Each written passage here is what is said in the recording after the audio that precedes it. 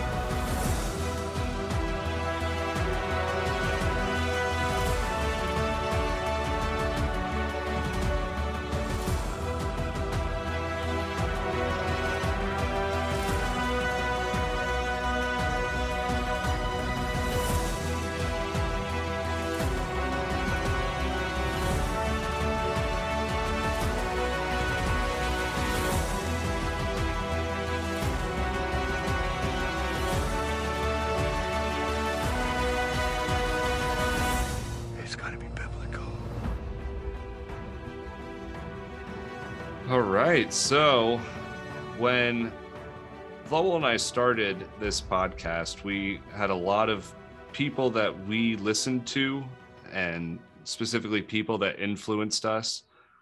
And one of the big influencers that we had for many years, even before the podcast was in our minds, it was someone that we would text links to YouTube videos back and forth and talk about everything he talked about.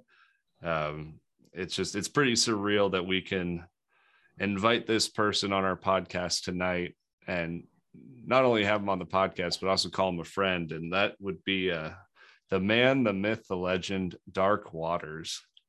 What's going on, gentlemen? How y'all feeling tonight? We're doing pretty good, sir. How are you? I'm doing good, man. I'm maxing and relaxing. I got me a little cigar. I got the last end of a cigar. And I've been chilling. I've been working all day, getting stuff together for Dogman weekend, which is going to be epic. What kind of cigars do you smoke? I mean, we're kind of cigar junkies too. What's your favorite cigar? My favorite cigar is made at a kind of boutique cigar shop. It's called Cigar Factory New Orleans. They call it the Big Easy. It's a 60 ring gauge double Maduro cigar, and that's my favorite cigar. I just don't like going downtown to New Orleans, which is murder. We're the murder capital of America right now. So I don't feel like going down to the murder capital all the way in the heart of it to get a cigar. So I've been smoking Alec Bradley's Black Markets. Been smoking Gurkha Golds. Every now and then when I just want to throw away cigar, I get like a Cuban round, like one of those $3 cigars that by the time you smoke 3 or 4 puffs, it's going to start unraveling. But for the most part, my favorite cigar is that Cigar Factory New Orleans cigar. Very nice, man.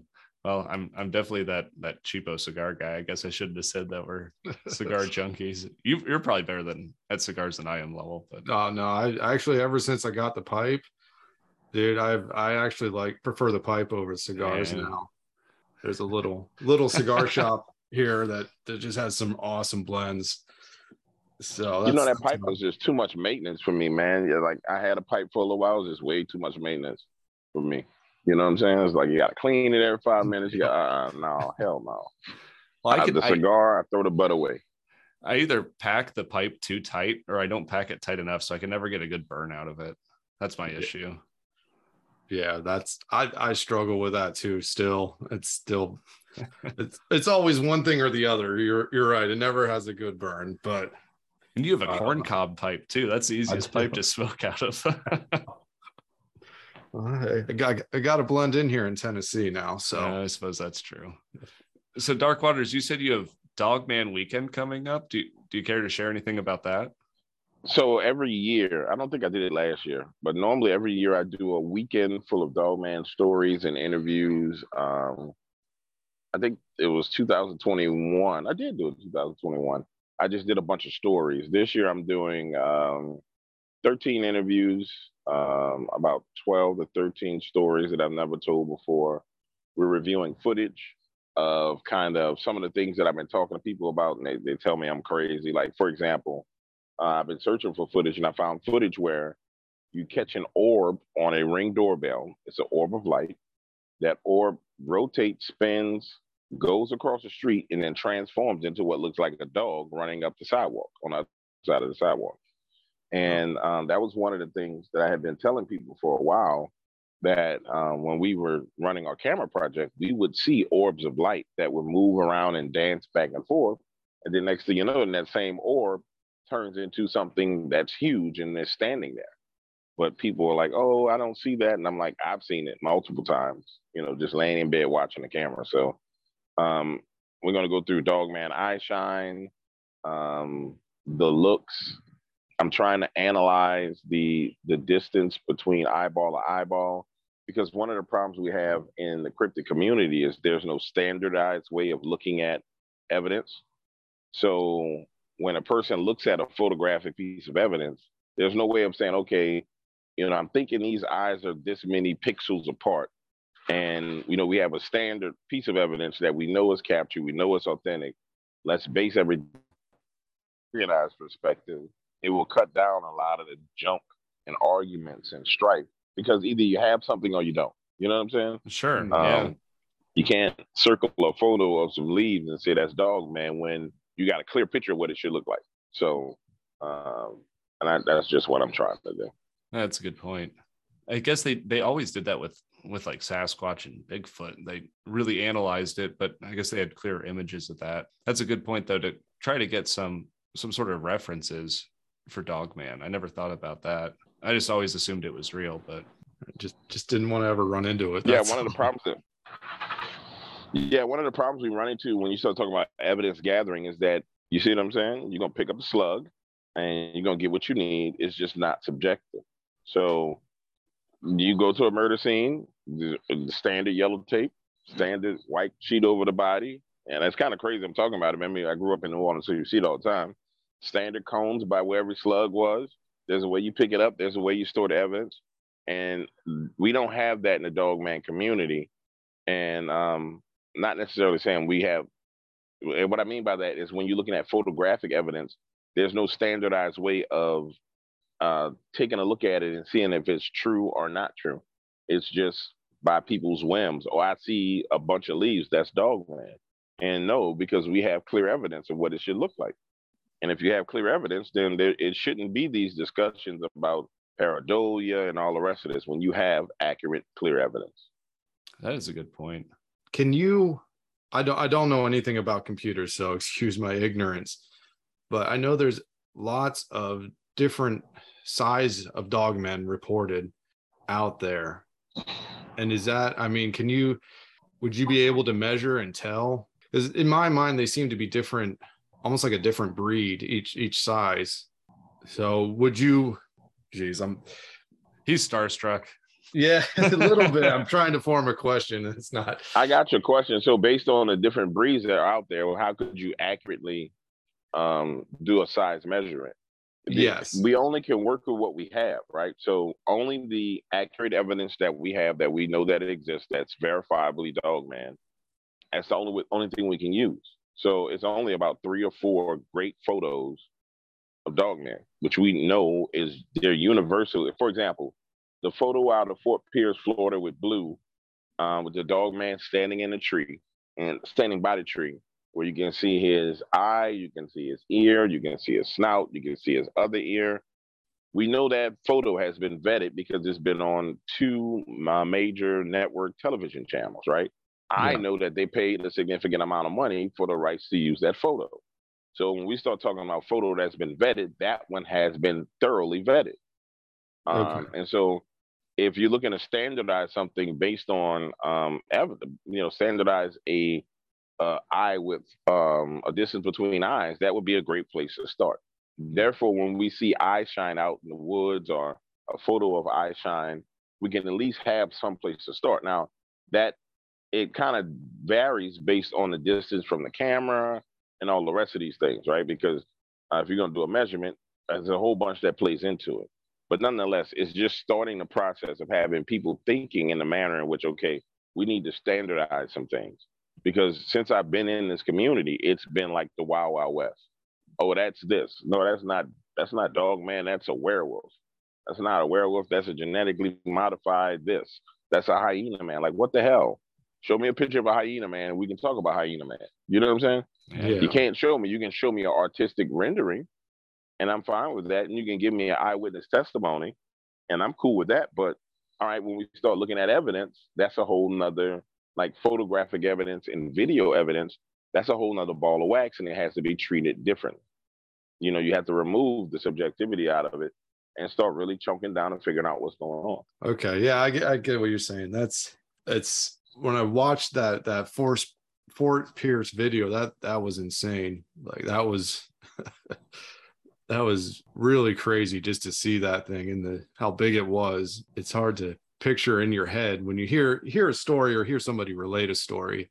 It's really hard to grasp the size and the sheer, I don't know, vastness of how big they are. Well, it's hard you hear the stories all the time. It was 7-8 foot tall, but you don't think about how tall that is until you compare yourself to something, right? Right.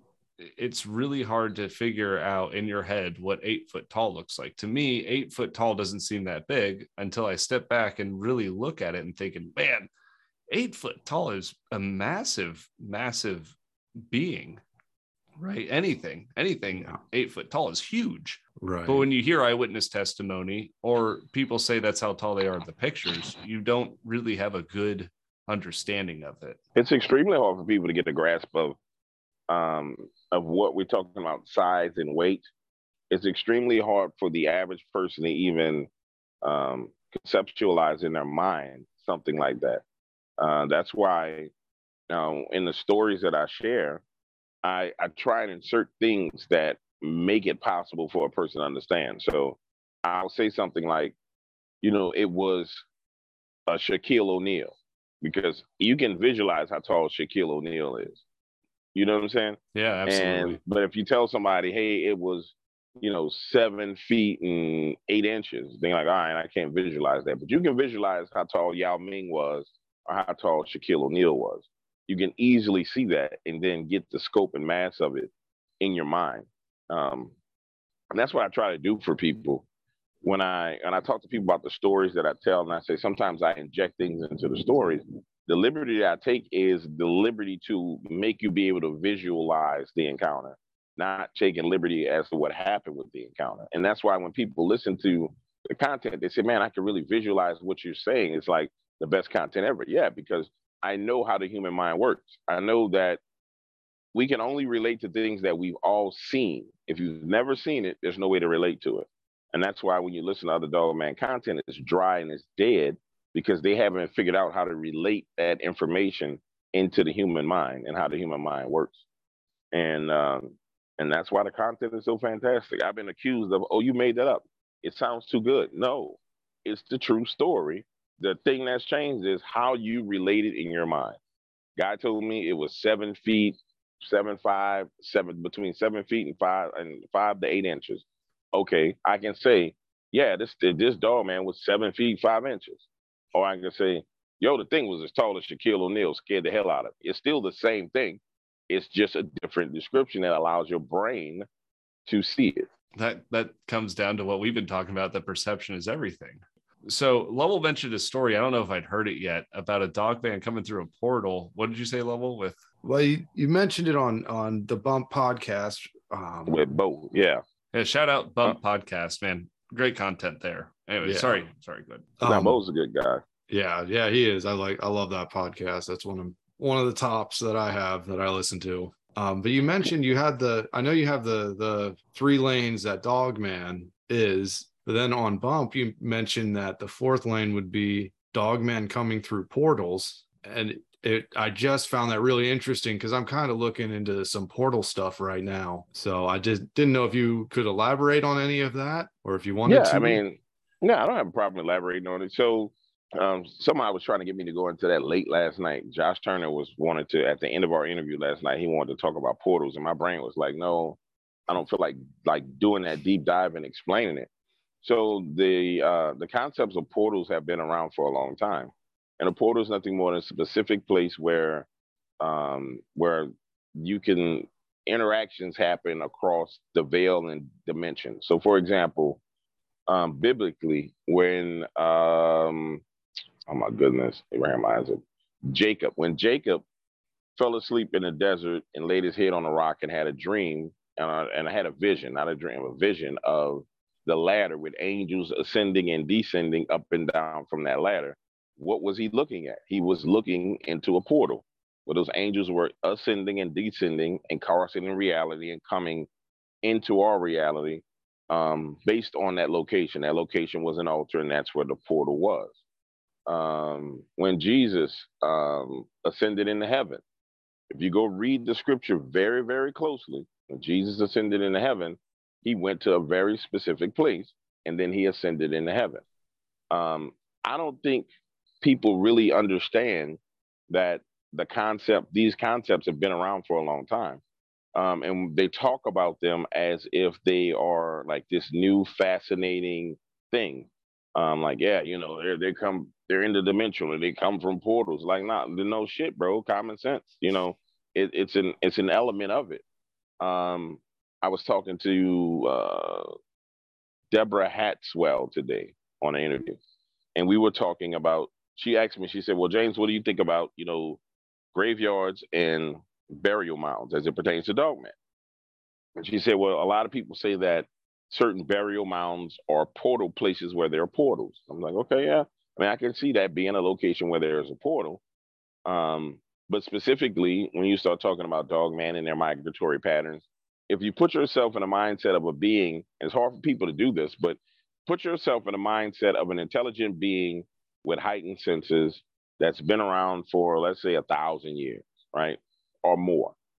And the landscape changes, the trees are different, but you have a heightened sense of smell and certain things are there.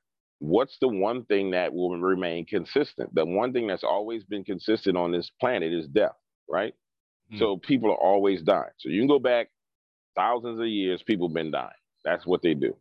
So if you're taking a migratory path and you want to make sure you stay on track, I call those landmarks and portals those locations, whether it be a graveyard, an old Native American graveyard, or a Native American burial mound, which is where those portals are.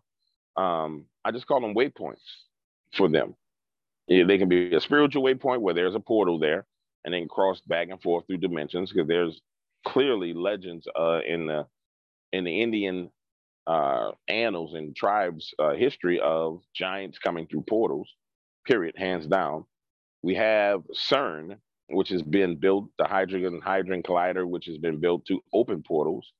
You have the Tower of Babel in the Bible, which sounds the hell like, to me, they was trying to build something that would create a portal, because they said they wanted to kill God and get up there and fight with God.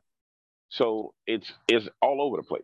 So it's not a far stretch to think that they would come through a portal if we're talking about an interdimensional being. Where I think people are missing it when it comes to this topic altogether is we get caught up in, physical, flesh and blood, demonic, interdimensional, trying to figure out these different roads. But when you put yourself in the eyewitness's point of view, like I'm an eyewitness that had an encounter, bro, those people don't care where it came from. They honestly don't care. That's all after the fact stuff. Kind of fan stuff, like Dogman fan fanatic stuff. The person who had the encounter doesn't give a damn. They're saying, hey, look, man, it was an 8-foot tall walking wolf that came out from behind a tree, and it scared the hell out of me. What am I supposed to do? They don't say, well, hey, James, do you think it came from a portal? Or do you think it was a demon? They're like, I mean, what do I do? Those are the phone calls I get. And so part of the narratives that are created by crowds of people are to find a way for those people to have validity in the topic or in the field of Dogman.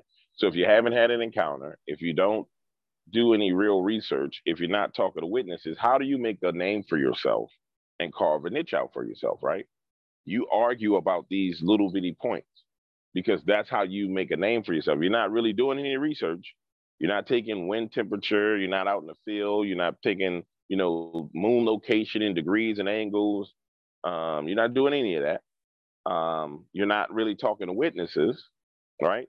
What those people are doing that kind of really dig into this aspect of it and argue about that aspect of, the different lanes, they're trying to carve out a niche for themselves. So they can have, okay, this is what I say it is. And so now they can push that narrative. But oftentimes those people aren't bold enough to actually turn on a microphone and push that narrative. They push it behind the scenes, if that makes sense to you guys. Oh, yeah, absolutely. Yeah. I feel like Dogman's such a hot topic anymore, too. Yeah. It seems to be like on the, just at the edge of everyone's lips anymore. Sasquatch is pretty much back burner. I mean, I especially since I feel like since the government kind of issued the whole disclosure of the UFOs and all that stuff, that's been on the back burner too. No one really cares. No one looks at that. But now it seems like forefront is Dogman, which, I mean, to be honest with you, 5 years ago, I probably had never heard of it. Well, no, I agree with you. I wouldn't say 5, maybe 10. 10 years ago, I probably had never heard of it. It's become wildly popular, man. It has become wildly popular. I tell people there's a couple of reasons why. There definitely are more sightings due to the technology. There are definitely more people out in the woods actually looking for them. But also, when I first started talking about Dogman, it wasn't so easily monetized, right? So I talked about Dogman, and I didn't get a whole bunch of views. If you go back and look, it took years for all those views to hit my channel on Dogman. But Bigfoot was the crowned king of cryptids. Well, what ended up happening is, as the Dogman community kind of grew and they became extremely fanatic about consuming Dogman content, then the branding and name recognition took off for Dogman. Like if somebody would have just, copywritten the name Dogman, they would be making all kind of money, but they didn't. Nonetheless, the branding took off because it spun over into, the creepypasta realm. It spun over into like cryptid storytelling, cryptid creepypasta realms. And next thing you know, you had Dogman t-shirts, Dogman mugs, Dogman this, Dogman that, because it was just a train that people were jumping on, kind of a bandwagon. Where it starts to go wrong is, even now I see videos that come out where people are taking bits and pieces of my research, bits and pieces of Vic Kunda's research, bits and pieces of things that Josh Turner has done, and they combine them together and they'll turn them into a creepypasta story. But they'll use imagery that will make you believe that it's real. So the thumbnail makes you believe, oh, this was a park ranger who really saw this. But no, it's not real. And anybody who actually understands it, when you listen to it, you listen to the story, you're like, nah, none of that makes sense. That's not how that works. And none of it adds up whatsoever. And so you get, it's at this point where it's so easily monetized that, people are going to try and exploit the topic. Linda Godfrey and I talked about that. This is right before she started really getting sick. She was like, I hope poor Dogman, the topic survives what's coming down the pipeline. I was like, yeah. I said, it's being ran through the ringer monetization wise. She was like, yeah. She's like, it's everywhere. She's like, it's totally ridiculous. It's everywhere. I'm like, I know. So those are things that the average listener of Dogman content, they don't really get it because they want to consume it. The real question is why people want to consume the content in that manner. Why are people so fanatic about that content? Why are people so fanatic about cryptids in general? The segment of the world population that's into it, a huge segment of that portion of people tend to be very fanatic. And that's been my question over the years as I've seen it. Like, why would people behave that way? Well, why do people watch like really terrible murder movies, right? Horror movies that why do people seek that kind of fear anymore? I think it's more so like a rush, almost like an adrenaline rush. But I wonder if, with that in mind, does all this intent on Dogman make it more powerful, like a tulpa, No, I right? don't think so. I think it is what it is. I think that what ends up happening is everything has a spiritual. Everything has a spirit, right? Um, and I think what ends up happening is when people come so far in agreement with the concept of Dogman, because think about the process of that you go through, the process of revelation when it comes to this, right? You see something about Dogman, and you're like, I don't think that's real, right? Okay. Then you consume more and more content, and then you start to have faith in the fact that it's real. You really the only way you have faith in anything is by listening. You know, faith comes through hearing, is what the Bible says, and it makes perfect sense. Um, so if you listen to something long enough, you start to build faith in whatever it is. You know, that's how you'll take a guy who has trouble with women, and he says, you know, I want to go out and I want to date women and I want to be a player. You know what I'm saying? What does he do? He goes and he starts reading and listening to videos on YouTube about how to hit on women. And then he starts to get more confident. And then he has faith in himself that he can hit on women. Actually, you know, he's out there hitting on women, right? Okay. So they go through that process. People go through that process of, nah, I don't believe it's real. Then they go through this process of building up faith in the subject and belief in the subject. Now they believe in it. Then most people stop there. They say, okay, Dogman is real. I believe in it. I've seen enough evidence. I'm done with it. But then there's a segment of the population that continues to go further and further. Faith in something is a spiritual element to have faith in something, right? Sure. And so they go further. They go from just having faith and believing that it's real. They go into arguing points like we were talking about, whether it's flesh and blood, whether it's spiritual, whether it's demonic, whether it comes through portals, whether they're aliens. And for a person who's in the business of cryptids, because it is a business, for a person who's in that business, it makes perfect sense, right? There's a monetary gain for them to spend their time thinking about it and solving that problem because they're trying to bring value to a marketplace where they can extract value based on their knowledge and their understanding. But for a person who's just an everyday Facebooker, YouTube fan, when they get to the point to where now they're, and I've seen them, when they get to the point where they're defending, like, yeah, you know, the Sabes are like this, and you know, the Sabes are, you're confusing Dogman with a Sabe, and the Sabe will do this, and the Sabe are spiritual beings, and they're just rampantly arguing. I think they've gone too far, and they move beyond just belief into worshiping and taking on a spirit that they have with them that's associated with it. And that's why they behave so frantically. And I think back on when I first came into the industry, like all the strife and drama that I had with people, where it was these massive groups of people that would come at me, and their whole goal was to intimidate. No different than what a dog man does when you encounter it in the woods. It intimidates people. Their whole entire thing was, we're going to intimidate him, we're going to scare him, we're going to run him out. They just didn't realize, no, I'm from New Orleans, like for real, like, and that don't work on me. You know what I'm saying? Like, I'm born and raised in a place where, you know, you match whatever energy comes your way. That's the only way you survive, is if you match that energy. So, but for other people, I watch people come into the field and they get intimidated and then they're ran out. And it's no different than what happens with the encounter in the woods. Guy goes into the woods, he has an encounter with the dog man, he's intimidating, he's ran out of that space.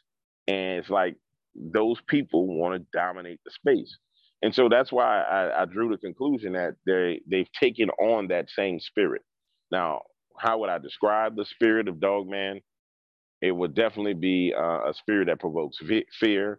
It would definitely be enmity and anger. And so there'll be people who say that this is not, they've had good dogman encounters. Like, I've had encounters with these things where they were nice, but those are few and far in between. The typical dogman encounter is, you know, you have a sighting riding down the road, you see one. You look out your window, you see one, that's a sighting. And then you go into the encounters where typically that person's alone or they're with one other person. They're off in the wilderness somewhere, it's secluded. They see this thing and they retreat and they have to run and they're in the fear of their life, period.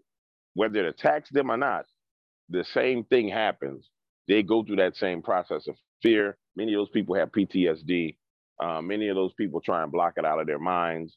And many of the people I talk to, they'll call and say, hey, I was listening to your story and it reminded me of something that I saw when I was 12 years old. And I think I blocked it out of my mind. Can I talk to you about it? I mean, that's PTSD. So there's a spirit behind this. And I've said it publicly a lot. And I saw when I started talking about it publicly, the behavior start changing, because I think it was kind of like shaking a tree, saying, hey guys, I think y'all need to pay attention to your behavior and question yourself, why are you behaving like a lunatic over something that the majority of the world population would think we all are crazy for believing in? So it's like you're a submajority of a submajority of a submajority of a submajority. And then if everybody else looking down that ladder looks at you, they're like, hey, bro, you see these crazy people over here talking about werewolves? What the hell is wrong with them? But, people got to the point to where they threaten other people's lives over it. And it just doesn't add up. It doesn't add up whatsoever. I was just kind of curious on your thoughts between the differences between Dogman and Bigfoot. I mean, they're both cryptids, but Bigfoot seems to be more reclusive for the most part. I know there are attacks, there are charges, and it gets angry, but the majority of the time it doesn't seem to try and strike fear into people. It just mainly wants to be left alone.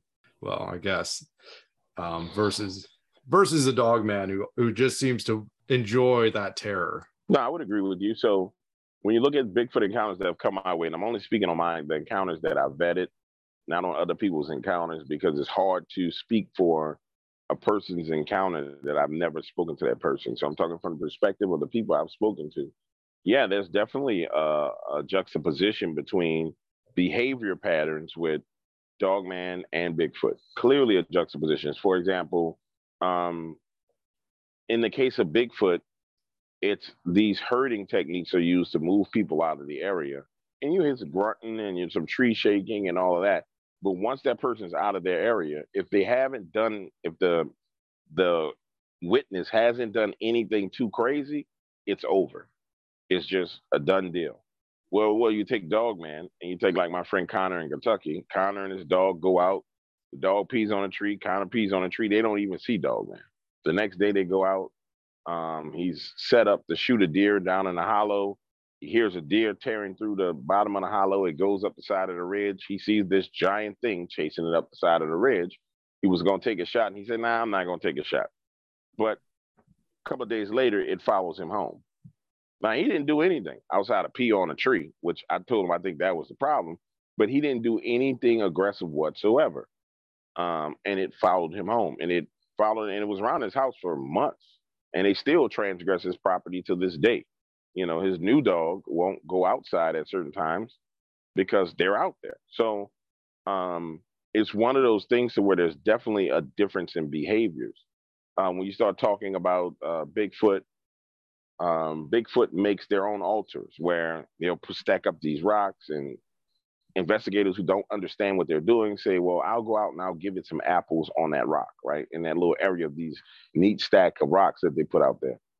But you're literally went and took your money, bought apples, made a sacrifice, and you're bringing it onto an altar to a cryptid. And so it accepts that offering. And then guess what? When you stop giving it that offering, it gets angry and beats on your house and acts a damn fool, right?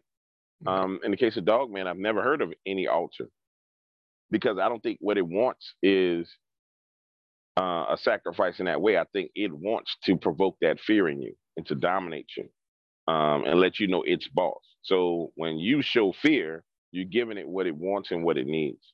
So yeah, there's definitely a huge difference in what goes on with the two of them. Well, that's kind of always been my thought with these people who are gifting Bigfoot or even set up the Bigfoot gardens. It's almost as if they're giving a sacrifice to this creature to get a certain behavior. You're giving a sacrifice for it to behave a certain way. And you're treating it like a god. I mean, just don't beat around the bush with it, guys. So in a church, people give tithes because there's tithes and offerings, and there's an expectation made on that based on that tithe and offering, right? There's a promise. If you bring your tithes into my storehouse, and then these things will happen. All nations will call you blessed. And there's promises based on that. They're treating these things like they're a god. Now they may not understand it. They may not, because they're, I really don't believe that it's ever been phrased to people that way. It's just been, think about the words that they use, like habituation, right? Yeah, Mhm. that's it, habituation. So I'm doing these things to create a habit where they're going to behave a certain way. Yeah, you're treating it like it's a god. You're giving it a sacrifice. Then you wonder why it gets emboldened and takes your chickens and your cows, and next thing you know, it might try and snatch your daughter, because that's what you're doing. And but because it's monetized in a manner in which the narrative needs to be protected so that people can monetize it, nobody really says it. That's the same thing with Fey behavior too. Everyone says, well, just leave it something and it'll leave you alone. Just yeah, leave it a bowl of milk, or give it this or that or the other, and then they'll leave you alone.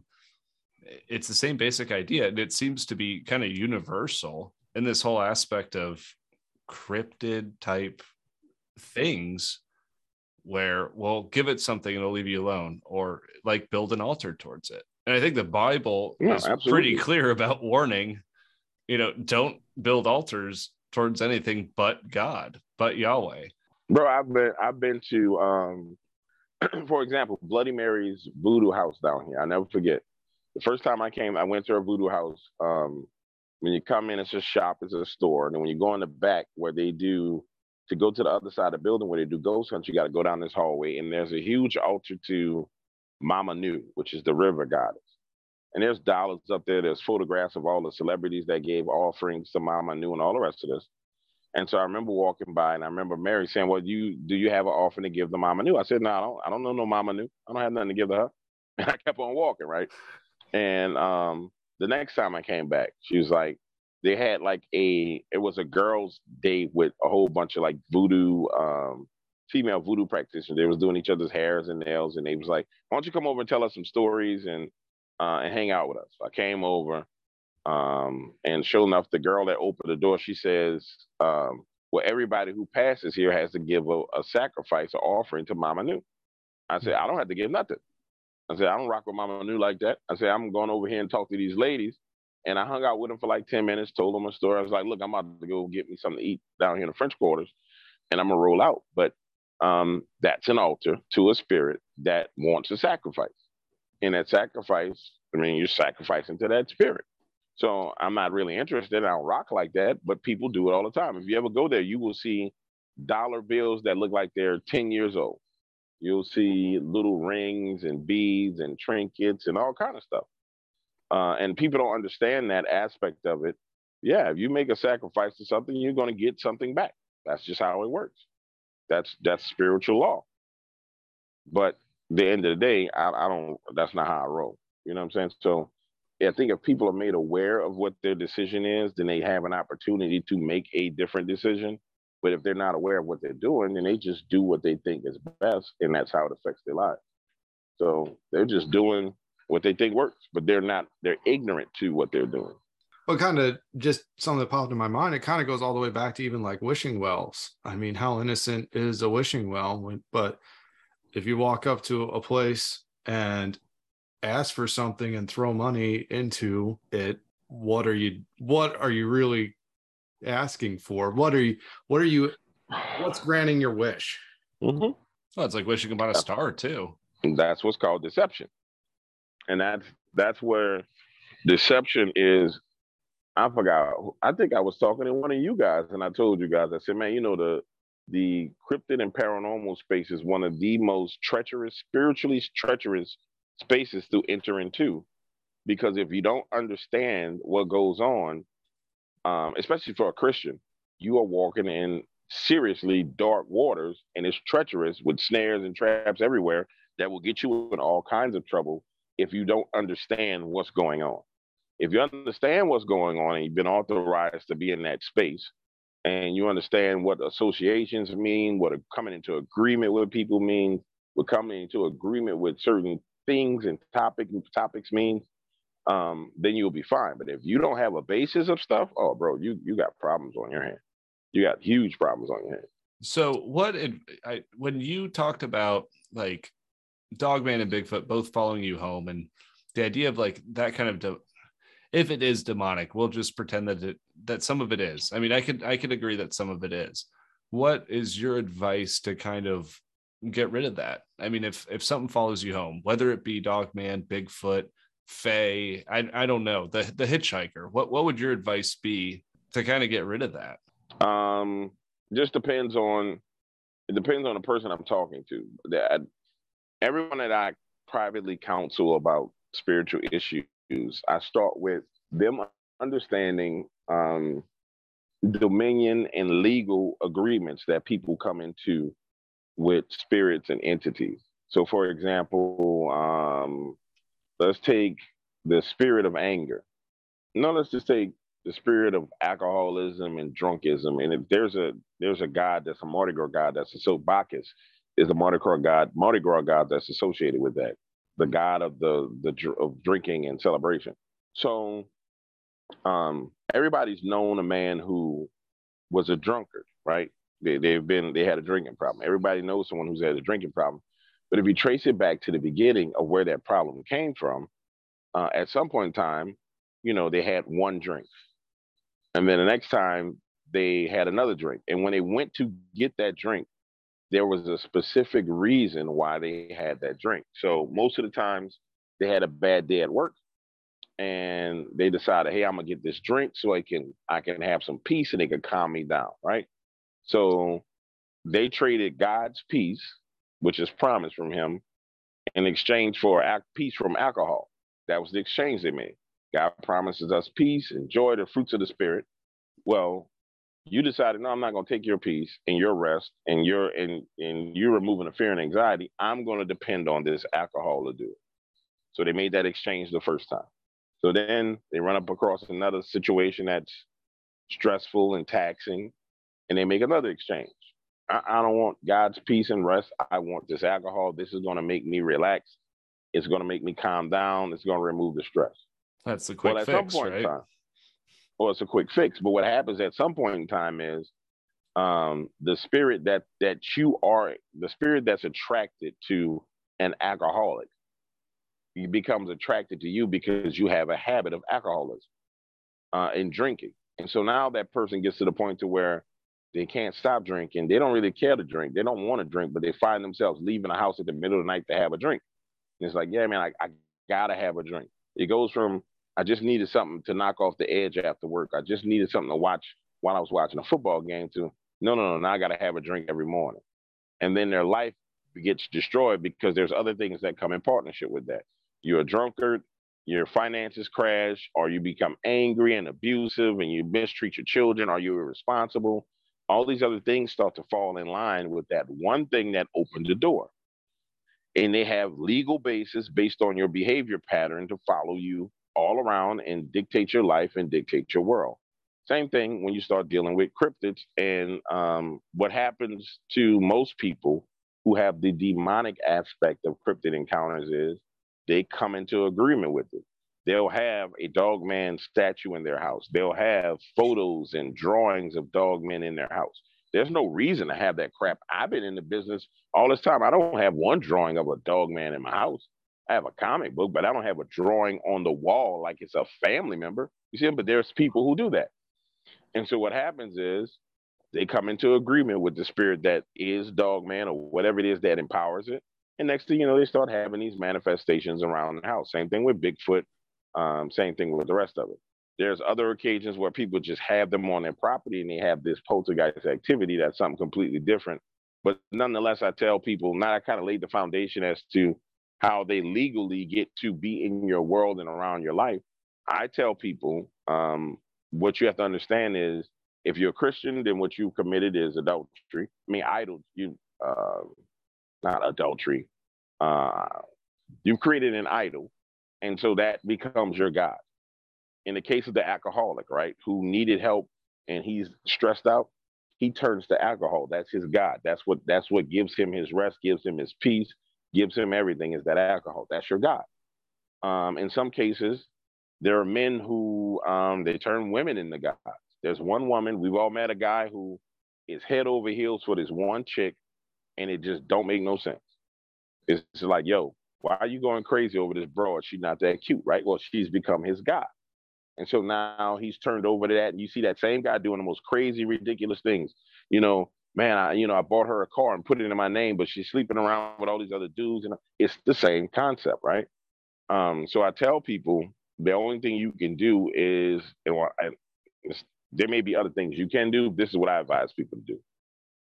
I tell people they need to go and repent of that sin of making whatever it is a God in their life, and then fall out of agreement with whatever that idol is. So if it's pornography, man, I repented of the sin of pornography and making it so important in my life, and I don't want to watch this anymore. God, I don't want to look at it anymore. And then they go through the process of coming out of it and being delivered away from it. And there's been people in the Dogman community who've been through this when it pertains to Dogman, like show hosts. There's been a plethora of listeners who I've talked to who've been through this process, and they all come out of it. And some of them never listen again. Others are like, yeah, I can listen, but I don't take it as serious anymore.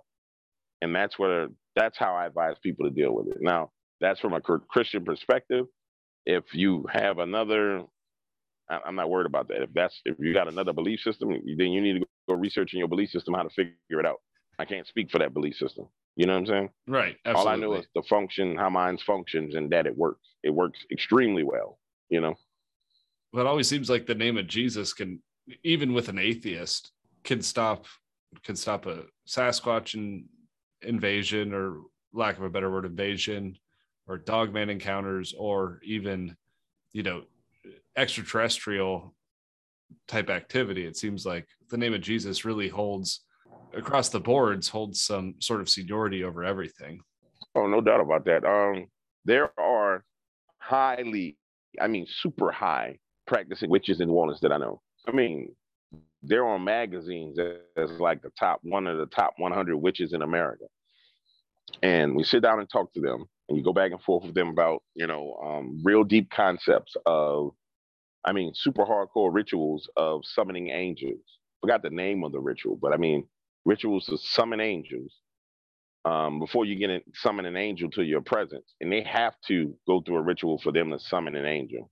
Us as Christians, we can ask God to send us angels because, angels have charge over us. But they want to summon an angel because angels have knowledge and wisdom and understanding that we don't have. And they can question an angel and trap them in a spot and then ask them questions, then let them go. But when they go through that process, it's like a 30, 40-day process where they can't leave out of whatever space they're in. You got to pee, poo, do everything in that space. But everything else comes before that angel gets there. That's how powerful that work is that they're doing. And so what ends up happening is there will be things that come that are so demonic that when it's time for them to get rid of it, they know. And these are high practicing witches. They know the only thing that gets rid of it is the name Jesus Christ. And even that high practicing witch, and this is what people don't understand, that high practicing witch, God does not like witchcraft. Witchcraft is the spirit of rebellion, and the Bible says the spirit of rebellion is witchcraft. He doesn't like witchcraft. But his name, because it's law, it's cosmic law, his name still works. It's no different than a hoodoo or a hoodoo practitioner who opens Psalms 23 because they want their household to be peaceful. And they do a hoodoo floor wash where they read Psalms 23 over a bucket with some cleaning supplies, some water, and a mixture, right? And then they mop their floor around their house with that because they want to bring peace into their household. They know that God's word is alive, and they know that Psalms 23 is all about peace and protection. And so they know that those words are on that page are alive. It's unfortunate when it comes to spiritual things, there are people that are in the kingdom of darkness that have extreme spiritual knowledge of how it works. And then there's people who are in the kingdom of light that have knowledge of how it works. And then everybody in between, for the most part, is kind of on the fence. They're kind of like, I don't know if I believe in God. I don't know if I believe in the devil. It's how could you attribute, all the evil in the world to one fallen angel? How can you attribute, the the whole entire universe, it was only created by one God, and this they're on the fence because they haven't had encounters with anything. And that's why I tell people, you see these in this segment of the community that has encounters with ghosts and black-eyed kids and poltergeists and Dogman and Bigfoot. People really, really don't understand the significance of it because they're so boggled down into what they encountered. What the real significance of it is, you're having an encounter where it's going to steer you in a direction. And I'll give you a perfect example. Out of Oklahoma, we were helping these kids that were having the Stegini on their property. The Stegini are these little short, hairy, shadowy things with black eyes. Like imagine a Wookiee or Ewok with completely black eyes, right? And sometimes in the daytime you see them furry, but the Stegini are like old Native American spirits that they worship. Write that one down, Lowell. I think you guys talked about them. You guys, when we interviewed, you guys talked about them being on the shields and swords. That was the Alba Twitch. It's a different name, but kind of the same creature. It's a different name, but it's the same creature, right? So, but listen to what happened. And this is what I mean by the spiritual choice. So guy comes in to a store where the guys who works with me is working at. He comes in asking for sage. He says, well, man, I need sage. And he's like, well, why do you need sage? He said, because, man, we got some negative stuff going on at the house and we're going to cleanse the house with sage.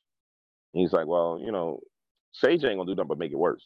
And the guy's like, no, it's not. We use sage all the time. He says, well, how has the activity ramped up or went down based on the sage? And he's like, well, every time we burn sage, it'll go away for like, 2 weeks and then it comes back and sometimes it's worse than it was before. He says, exactly, because sage ain't going to work. And so he says, well, look, I'll come out there and pray for you guys and I'll pray over the place. They start to hemming and hawing, trying to figure out what they're going to do. Then they call my guy in the middle of the night at 12 o'clock at night, frantic, going crazy, because they were all sitting at the table, kind of having like little drinks and eating little snacks. And the knives flew off the wall. And literally, how you have the little magnet that hangs the knives on the wall? Oh, yeah. The knives flew off the wall and changed trajectory and then went down into the middle of the table, 2 knives right in front of them. And so then they was like, okay, I guess fat meat is greasy. So let me call this guy and figure out what we can do to get help. And so it's an encounter. The encounter itself really is a blessing because it means that your life is so far out of balance. Your scales in heaven are so far out of balance that you're getting a very, very unique opportunity to make a choice. The opportunity that most people don't get. That's why, when you talk to the average person, they'll say, well, I never experienced anything paranormal. That's not real. If you in this field, you've been attracted to it because you've been given a unique opportunity to make a spiritual decision as to what road you're going to travel. You can't stay on the fence when you've seen a Dogman. You can't stay on the fence when you've seen a shadow person in your bedroom. You just don't. It's something more out there, right? And so people get led in one direction and down these kind of rabbit holes and all these different directions. But it's really a unique opportunity.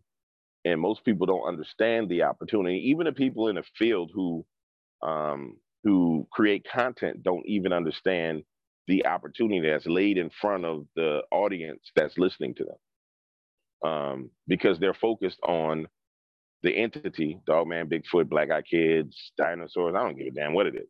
They're focused on that entity instead of that person. You see what I'm saying? Am I making sense to you guys? That, or they're focused on the entity and not even the truth behind it, right? I mean, there's still, even if Dogman's not mentioned in the Bible, doesn't mean that there's no truth behind it in the Bible.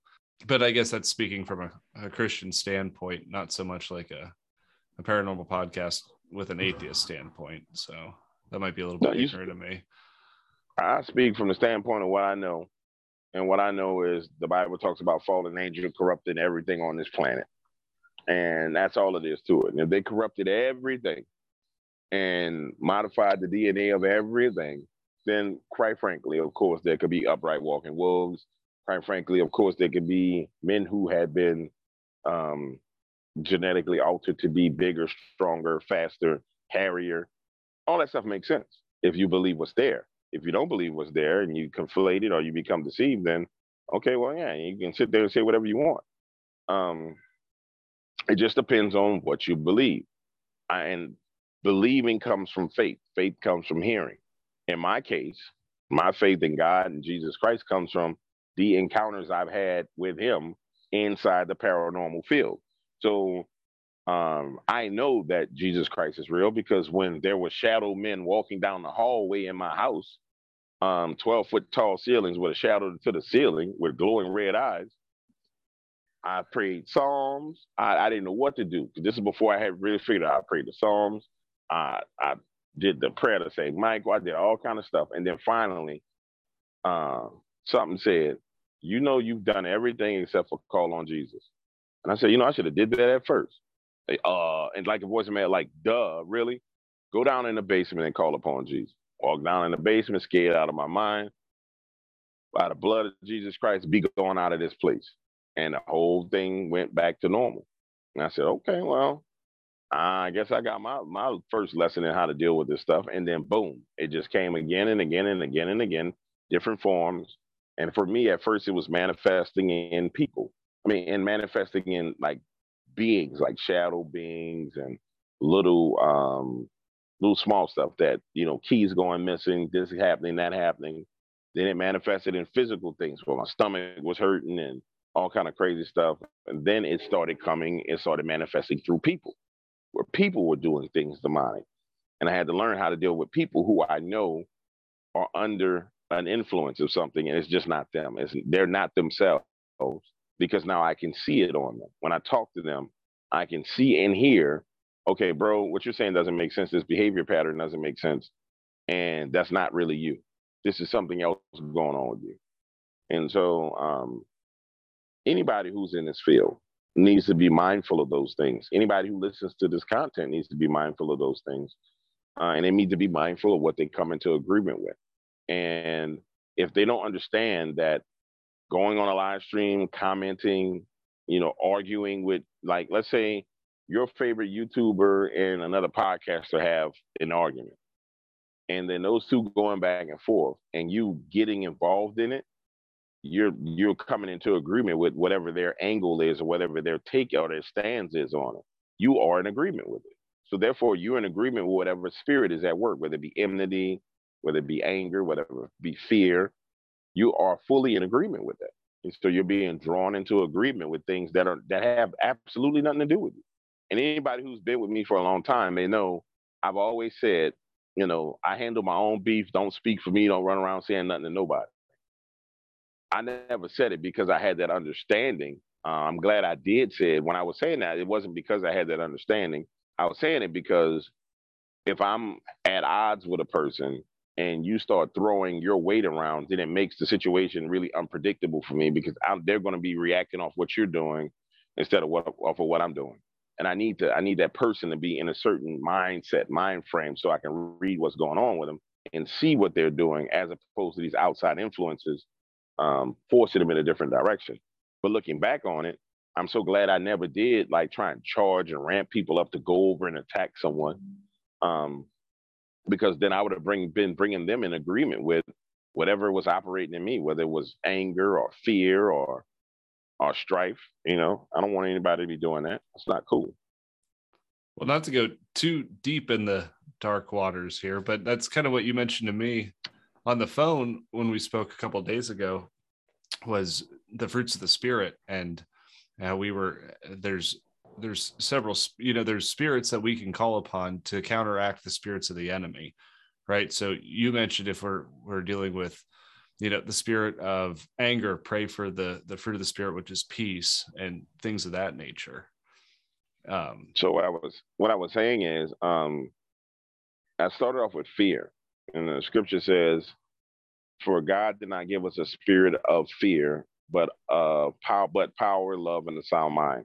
And I was just explaining that fear is the spirit, because the Bible says it. For God did not give us a spirit of fear.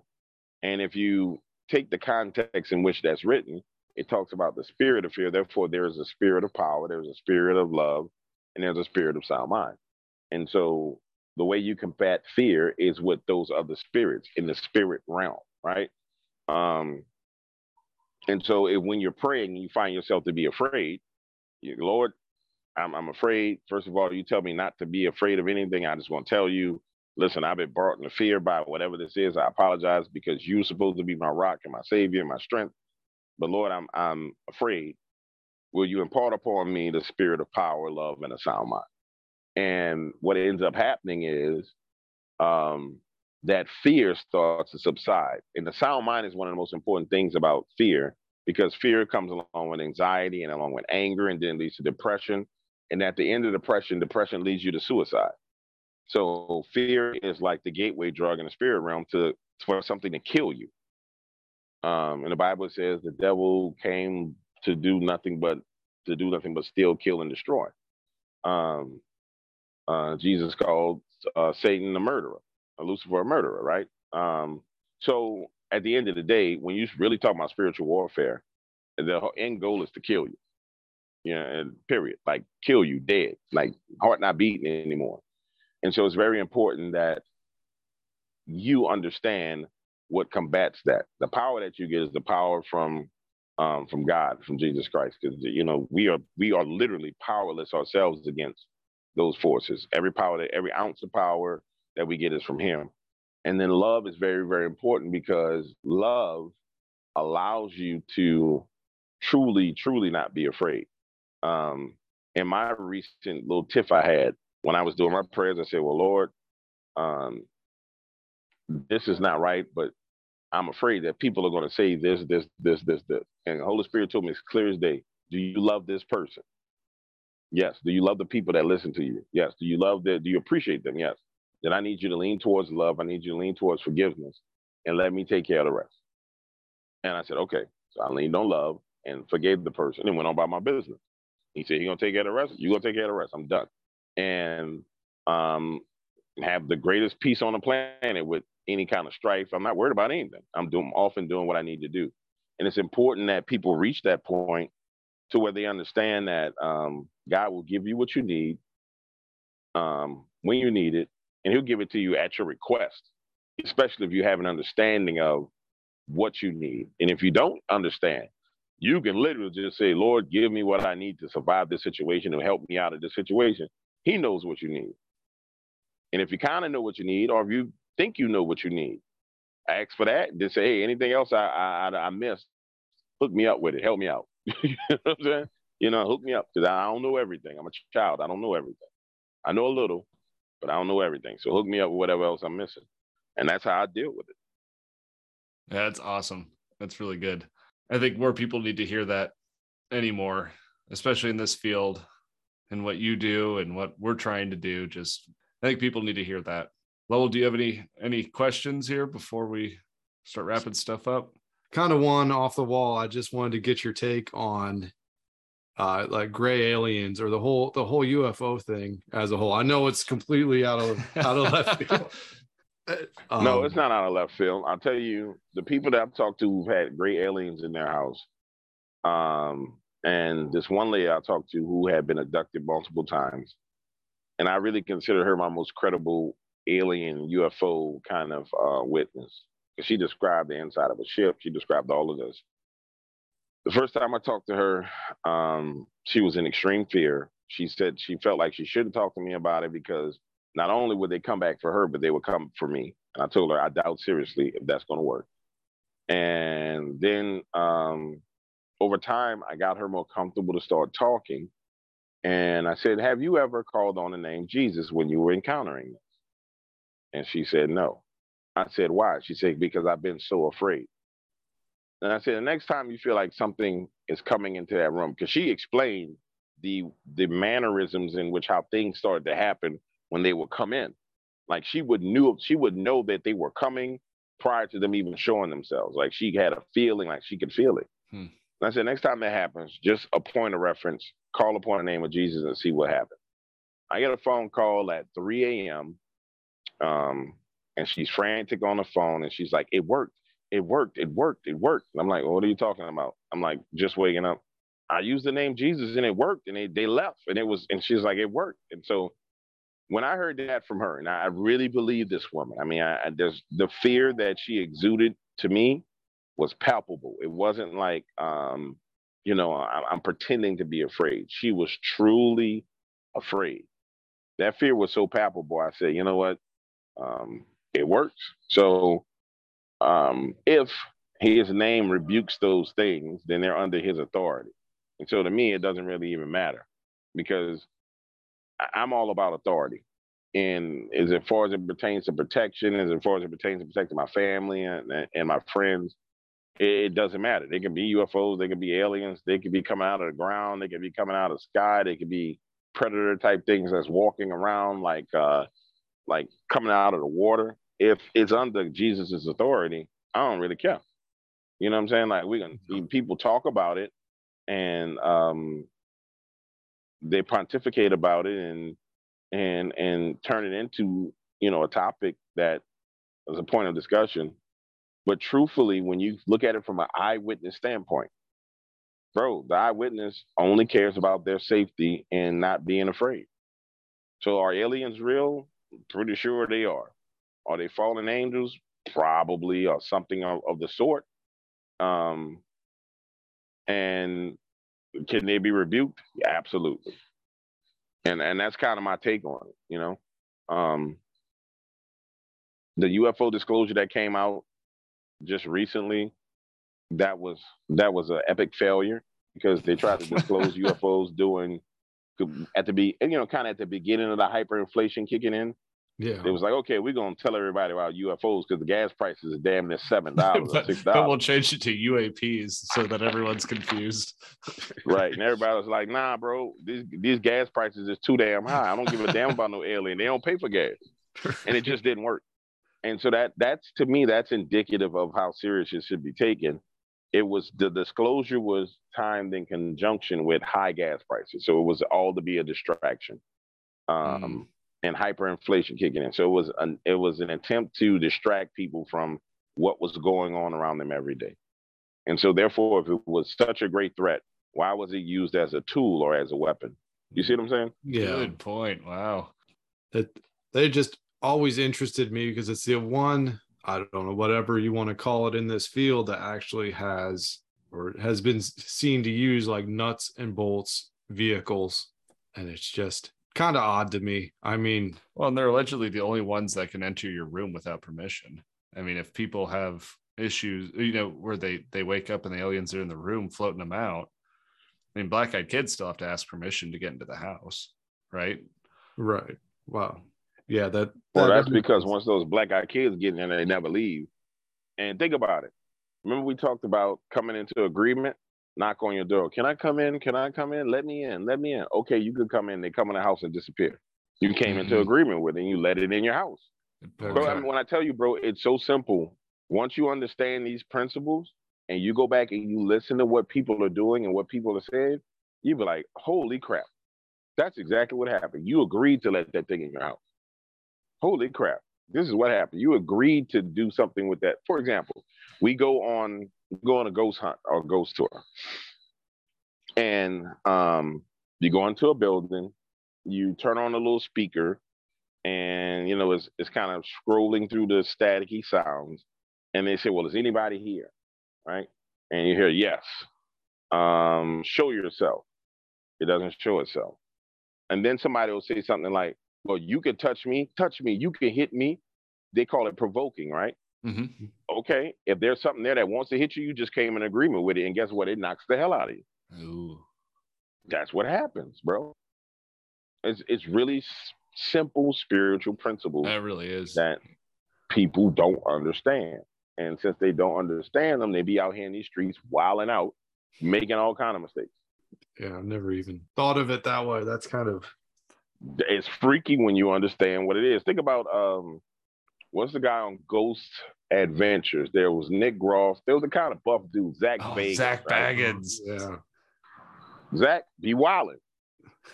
Zach, just think of it. Zach straight up used to be wildin'. Yeah, I'm gonna provoke it. If you want to punch me, you can punch me. If you want to possess me, you can possess me. Them things sitting there saying, wait, what? They're talking to each other. I said, bro, you heard what he said? Yeah, you sure he said that? I think he just said we could possess him. Oh, hell yeah, let's all go jump in him. You know what I'm saying? Like, man, well, the guy with that haircut, I don't know if I'd want to possess him. But think about it, bro. That's what it is. And that's why you have to be careful what you say. Or what you literally build an altar to. I mean, that's exactly what it boils down to. Oh I man. remember when I was younger, bro, I had a fight with this dude. This is when I was bodybuilding. Um, this guy said, I'm 226 pounds all muscle. He's like 175. And he was in this black fraternity called the Kappas. And so I guess he got real insecure. And one day he was like, I'm gonna call you fat until you get fat. And so I'm sitting there listening to him. I'm sitting there with this real pretty chick. We talking. I'm like, babe, what's wrong with him? She's like, he a hater. But every day I would see him, he'd be like, what up, fat behind? He didn't say behind, he said the A word. So the second day he says it, I'm sitting there saying, I said, this dude is literally cursing me. And he trying to get me to agree with him that I'm gonna be fat. And so I'm sitting on, I'll never forget, I'm sitting on the bed of a truck, the tail bed of a truck. He walking up the street. And I just wanted to make sure he was in range of my reach. And so I said, say, man, call him over here. Because I knew he was going to say it. I said, call him over here. Because I want him right in the range of my reach. And so he come over, talk to another guy. He look at me. And as he's walking by, he's right there in the perfect range. He says, and you right there, you go end up being a fat ass, pardon my language. Man, I lunge off that truck and bing, caught him dead on the jaw. Neck turns, wham, slumped him. He just laying there. Everybody said, man, why you hit him? I said, because he's sitting here trying to curse me. And everybody looked at me like I was crazy. And I said, no, wake him up. And when they got him up, I said, now the next time they come out your mouth, the same thing gonna happen to you again. And he never said it again. But I understood, even in that small level, I understood that, no.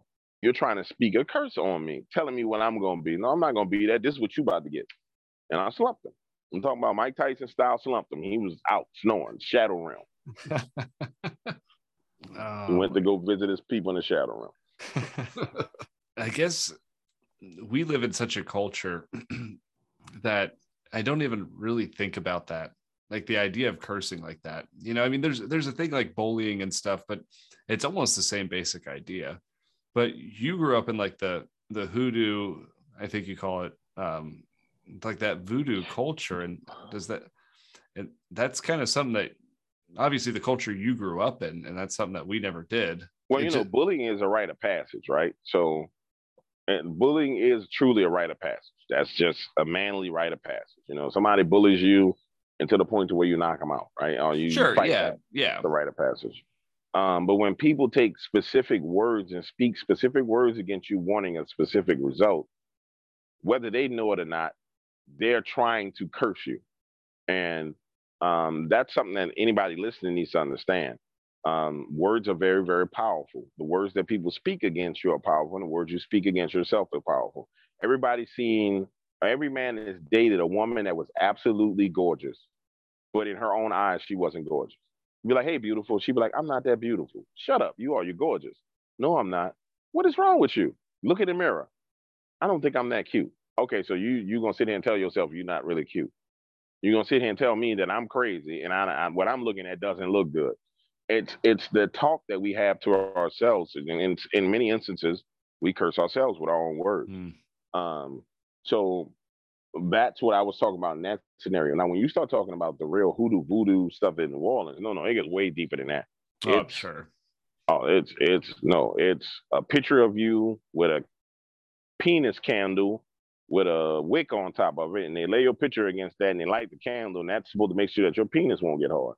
Or it's a skull candle with a candle like a wax skull with your photo on it and one of your possessions that's put there, and they light it, and it's to make you go crazy. No, that's bro, it gets wicked down here when it comes to that kind of stuff. It gets real wicked. I've seen one where it was designed to get this guy to keep going to jail. It was a set of handcuffs. It was his high school ring, and I don't know what the hell that candle was, but it was in this chick's house. And I was like, what the hell is this? She's like, well, that's for my ex-boyfriend because I want him to keep going to jail. I'm like, so you expect me to like mess with you, and you let me get this straight. You expect me to hang out with you while this is out in the open, and you telling me that you're doing that to get him to go to jail? And she's like, yeah, what's wrong with that? That's between me and him. Nah, sister, I'm gonna holler at you later. Peace out. You crazy. I'm done. I'm gone. Ain't nothing on the planet that good. You know what I'm saying? Yeah. You're not that cute, bro. I'm done. I'm done, shorty. So yeah, it gets real when it comes to those kind of things. Oh my goodness. Wow. Thank goodness for the name of Jesus. I mean, for his authority and his authority through us. Yeah, thank you for his sacrifice. Yeah. And him going to get the keys. Because if he didn't have them keys, boy, we have us some problems. You know what I'm saying? We have us some problems around here in these streets. Glad he is a key holder. For real. Do you mind if we pray with you real quick, Dark Waters, to end the episode? No, absolutely. You guys go ahead. I'll pray with you. All right. Dear Lord Jesus, we thank you so much for the opportunity to talk to a friend and a fellow believer and a fellow brother. In your name, Lord Jesus, we just ask for protection over him and his family. We ask for your protection over us and our families.